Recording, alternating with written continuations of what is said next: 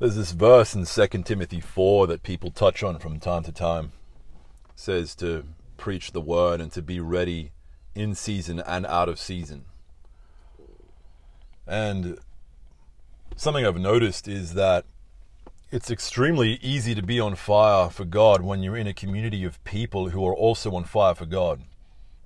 And especially for people that are Bible college students or people that are part of like a youth camp or something. They're around people and the mindset for everyone is God. And it's God all the time because they're in a culture and an environment that caters to that mindset, that it's just God all the time and the fire of God and prayer and worship and spirituality all the time. However, for most people, those types of environments are going to be temporary. There will come a time where we as individuals are in seasons and in places where the people around us are not on fire for God, where the only thing being talked about isn't God, where there aren't other people to wake us up and take us to devotion times or to prayer meetings or to worship meetings or any of those kind of things, and essentially normal life sets in. And what matters is that we are on fire, just as on fire in the seasons of normality as we are in the environments where everybody around us is on fire for God. And I believe there's certain things that we can do, whether we are in a season right now where we are in a community of people that are constantly on fire for God, which I personally am not. I'm not really in an environment like that. The church I go to, people are on fire and such, but I'm only really at the church once a week at the moment. I do hang around with other Christians who very much love God, but once again, I'm not around them all the time. And my wife does very much love God, but she's my wife. It's not like a massive community of people that are always around, always raving about Jesus and the miracles they've seen and such. And I believe there are means by which we can cultivate this lifestyle of revival that will sustain our fire for God, whether we are surrounded by people who love Him or not. And I would say that one of the most effective ways of keeping this fire burning is speaking in tongues.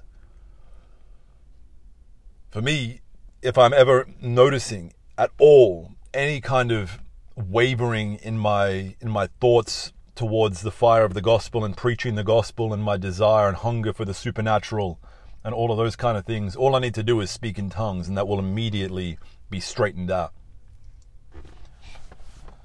To have dedicated time each day, every day, without other people around, regardless of what is going on in life, regardless of the season or circumstance you're in, to have time every day.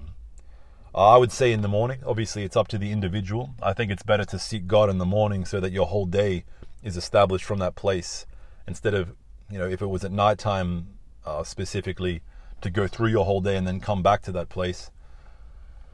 But it's up to the individual to have that time every day at a time that, 99 out of 100 days isn't going to be interrupted.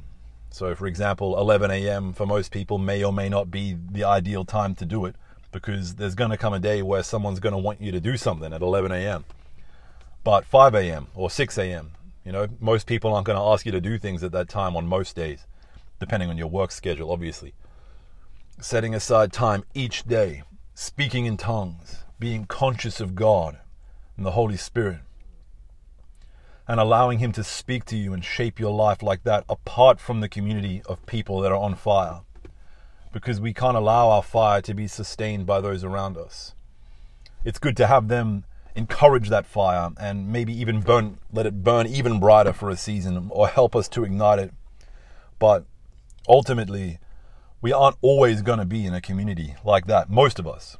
Maybe the people over at Bethel might be, or the people in the middle of Mozambique might be, because of the years of the fire that has been burning there. It might be easier to sustain that.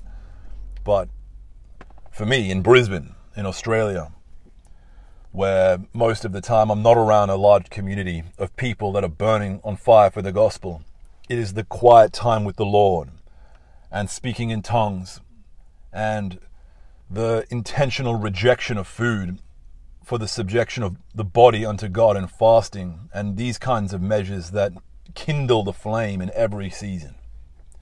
And I'd encourage you, whether you are or whether you are not in a community of people that are constantly on fire for God, to ensure that you have these habits and practices built in to burn you for the Lord in Jesus' name.